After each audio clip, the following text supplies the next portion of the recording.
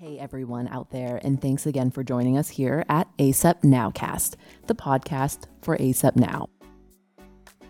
So for those of you who don't know, and for those of you who are used to me now, my name is Amy Ho. I am an ER doctor and also the ACEP Now assistant editor and your host of this podcast. So it is a new year, academic new year for us. And that means new residents, new medical students, new first-time attendings, and I absolutely love this time of year. It is buzzing with excitement, and it reminds me of how great and broad emergency medicine is as a field. So they always say that medicine is about lifelong learning, but man, I feel like emergency medicine is about hourly or minutely learning, because every case we see in the ER challenges the breadth and depth of our knowledge. And that's a huge challenge, because it's like, how do you keep up with all of this? Even how do you cover this in residency? Like, I know there's huge academic discussions just talking about curriculum, how to cover this in a formalized residency, but what do you do when you're out in practice? And normally on this podcast, we feature two things. We feature one article from the magazine and something a little special for the podcast. But with this new year, I wanted to take a little extra time on the magazine because I think it really well answers how in the world do you keep up with just everything when emergency medicine is changing. Every patient presents with something unique. And I think the magazine is a fantastic way for asynchronous learning. We have a breadth of regular columns that can help, and I wanted to at least highlight those for you so you knew where to go. And these are not only in the magazine, but they're also on the website at acepnow.com. That's just ACEPNOW.com. And under the columns tab, you can see a lot of great ways for regular rapid review and to check out some of our very regular authors, many of which you guys probably see on social media or have other podcasts or other venues for their excellent work. So I wanted to highlight a couple of the columns just so you knew where to go. The first one I wanted to highlight is Skeptic's Guide from Dr. Ken Milne, who, as you know, reviews skeptically the literature of emergency medicine that has potential to be practice changing. So these are great cases with discussions of what's actually in the study and what does it mean for your practice and what are the takeaways for these studies that really hit the mainstream of emergency medicine. Next, I wanted to highlight Pearls from EM Lit, which is, as it sounds, looking at EM literature pearls, and that's by the very well-known Dr. Ryan Radecki. Next up, I think worth highlighting is the Kids Corner, which is pediatrics. Now, a lot of us who don't work full-time at children's hospitals, I think, have a lot of difficulty with pediatrics because we don't have the intentional volume that you get in residency for peds. And it's a little bit hard to keep up with. And they're a little intimidating too. Like, they're so small, they're so squirmy, they cry at you, they can't tell you what's going on a lot of times. We try to not do too many invasive things to them. So I think Pearls of Pediatrics is always something worth reviewing. And that column is by Dr. Landon Jones and Dr. Richard Cantor. Next, I wanted to at least highlight Dr. Lauren Westifer, who's also very well known in emergency medicine, as well as to this podcast, who has the column Practice Changers. And what's so interesting about Dr. Westifer is her passion and her research is in cutting out low impact, low yield interventions while still providing high quality care. So I feel like Practice Changers is something that I am always very interested in reading about what's coming out next in terms of being a good steward of resources in emergency medicine and in healthcare as a whole. Next up is EM Cases by Dr. Anton Hellman, who does management pearls of a case that's just relevant and something we see. The one this month is about drowning. And as you can imagine, with 100+ degree heat, there is a lot of pull time and sadly some of the accidents that come with that. So reviewing these EM cases by Dr. Hellman is a good way to just keep a pulse and something front of mind that you're likely going to see in the department on your next shift. And then lastly, the column I wanted to highlight was End of the Rainbow, which is by Dr. James Dahl, which is all about personal cash and finances. I know we all feel that emergency medicine financially is certainly under siege in reimbursement, payment, etc. And Dr. Dahl's column is all about how to protect your own finances as an emergency medicine physician, with some also great pearls for life. Now, those are not by any means an exhaustive list of all the columns. Again, you can check them all out on the website at asapnow.com under the columns tab. And we cycle through them regularly, but we cycle through them in the magazine as well. But now you have a little bit of hopefully a roadmap of things that you can check out, things that really pique your interest as you get the magazine. And of course, we cover a lot of these in the podcast as well. So with that, I hope that's a helpful way of thinking about the magazine, thinking about the content of ASAP Now. As always, let us know if there is something that you're wanting to see that you aren't seeing already, and we will work on getting that content to you, because you, our readers, our listeners, are the most important thing about the publication. Now, as I mentioned, I wanted to spend some of the podcast only time actually featuring the magazine with a roadmap because it's the new year, but I always want to show something from the magazine as well. And it was really hard to choose this month, but I have to admit, this one picture really caught my eye. And that is the photo from the article Xylazine, the zombie drug that's an emerging threat. So it's hard to just not pay attention when we hear about zombies.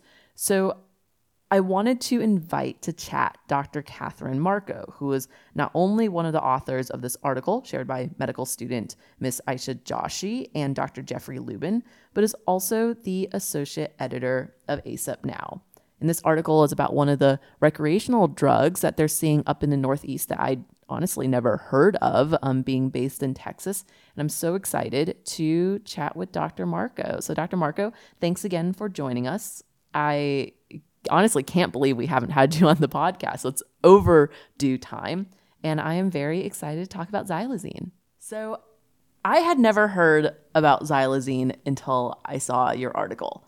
How in the world did you guys hear about it?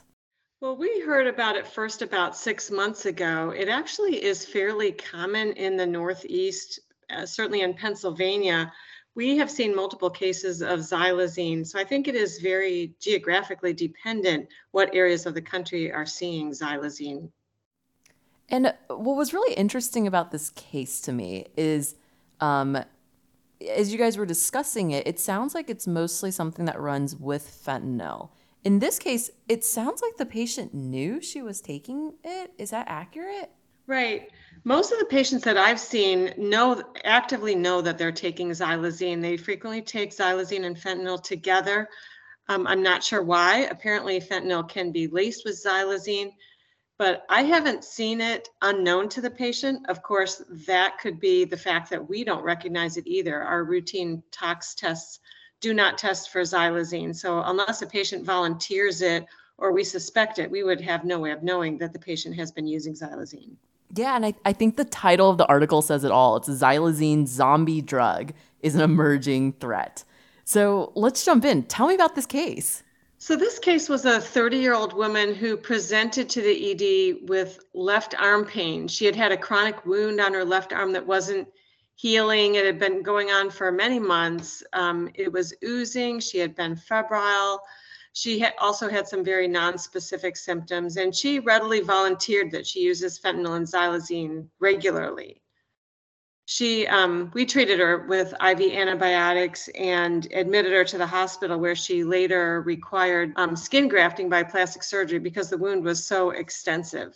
She ultimately did well after that, though. And when you guys heard her say that she was doing xylazine, did that actually kind of piece together the cause of the wound for you? Was it so pathognomonic?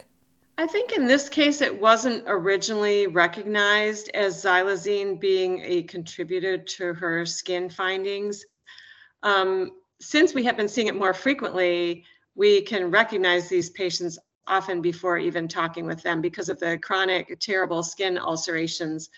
This patient had an extensive ulceration on her arm, but other patients might have generalized diffuse ulcerations that are non-healing. So it is very suspicious when I see an otherwise young, healthy patient with these kinds of skin ulcerations. Yeah, and you guys do a great job describing it as cribiform. I think there's nothing like the picture, so I encourage all of our listeners to definitely check out the article online where there is the truly zombie-looking skin. It sounds like this starts as like an eschar, though, if it's in early stages. It could present early as small lesions like papules, vesicles, ulcerations, might have some overlying eschar. So the presentation is quite variable, but the non-healing skin necrosis is characteristic. Is that what makes this unique from other street drugs? Like, obviously, I think everyone around the country sees skin poppers, chronic abscesses. What is it that makes it so unique from the other street drugs? I think the extent of the skin lesions makes it unique. Obviously, this type of lesion would not be typical, even in an injecting drug user, to have this extensive of skin necrosis. And as I mentioned, other patients may have not just a single lesion, but multiple generalized lesions. And so is it the extensiveness of it that has a that gives you the high index of suspicion? I mean the extensiveness of the wound. Right, right. Far beyond what we would typically see with skin popping or injecting drug use. Is that also what makes management a little bit different in terms of the wound? I was surprised that she needed a graft. I mean, looking at the picture, I'm not, but I was a little bit surprised about that. Is that a fairly accurate characterization that these need more extensive wound management, like potentially a burn center? I don't know if I'm extrapolating too much here. Yeah, I think it depends on the individual patient. We've not seen a huge volume of these patients, but the patients that I have seen have these non-healing wounds. And, in a case like this that's very extensive, it obviously requires operative intervention. But other patients that have multiple diffuse lesions, obviously we need to treat the xylazine use first so that those lesions can heal. Yeah, and I'm glad you mentioned that because this article caught my eye because it was this zombie-looking skin. But I think you guys have some great take-home points about just xylazine management itself, aside from the wound. Do you mind going through those? Sure. Well, the first take-home point is that xylazine does not respond to naloxone. It's not actually a narcotic, although it is frequently laced with fentanyl. So the two are frequently used together. So if a patient has, for example, is unresponsive due to drug use, the naloxone will reverse the fentanyl component of drug use, but will not reverse xylazine. So if we have a patient that seems in other ways like an opioid overdose that's not responding to naloxone, xylazine certainly should be a consideration. Since it doesn't respond to naloxone, there's nothing definitive that we can do about xylazine other than supportive care. So some of these patients are going to require urgent intervention, sometimes airway management, fluids, hydration, pressure support, whatever they need for supportive care while the xylazine is metabolized. Xylazine can also present with acute withdrawal, and usually these patients are aware that they are going through xylazine withdrawal. And the cases that I've seen appear miserable, appear just as bad or worse as narcotic withdrawal. Is it like classic narcotic withdrawal symptoms? Yeah, the patients that I've seen have similar symptoms to opioid withdrawal, anxiety, tachycardia, hypertension. I think in the cases that I've seen, anxiety is the predominant factor that is debilitating to patients. Again, no one has seen extensive numbers of xylazine treatment that I'm aware of in the country. So we are still learning about it. We're still doing our best to provide supportive care and symptom relief. But I don't know that any of us are true experts in management of xylazine, either intoxication or withdrawal. So we're still learning.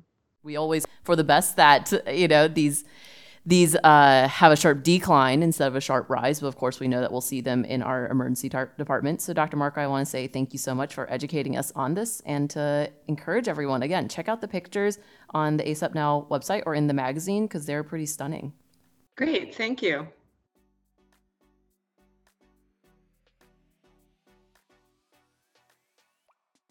It's that time of year again. It is ASEP Scientific Assembly that is right around the corner, and this year it's in Philadelphia. And for the first time ever, those who register for all 4 days of ASEP 23 will receive virtual ASEP 23 for free. And that means that you can be there for the lectures, but you can also reference the lectures on demand afterwards for 12 months. If you, say, decide to spend your time enjoying Philly, learning some history, eating some cheesesteaks, and catching up with friends around the country. After all, it is the city of brotherly love. Save $50 on registration with promo code NOWCAST at asep.org/asep23. And again, that promo code is NOWCAST.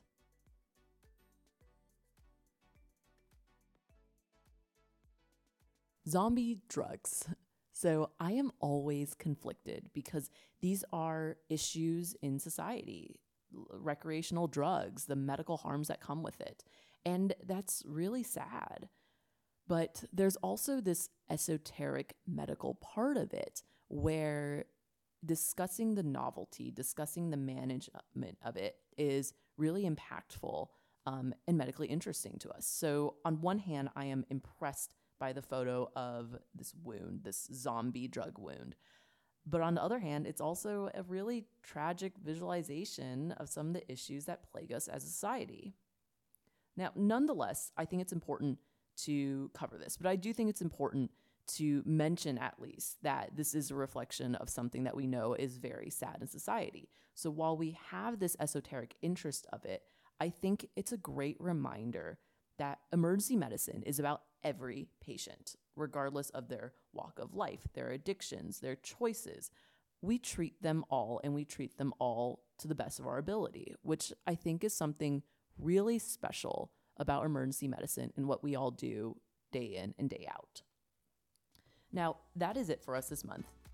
As usual, we've got tons more coverage in this month's magazine, which is probably sitting in your inbox now.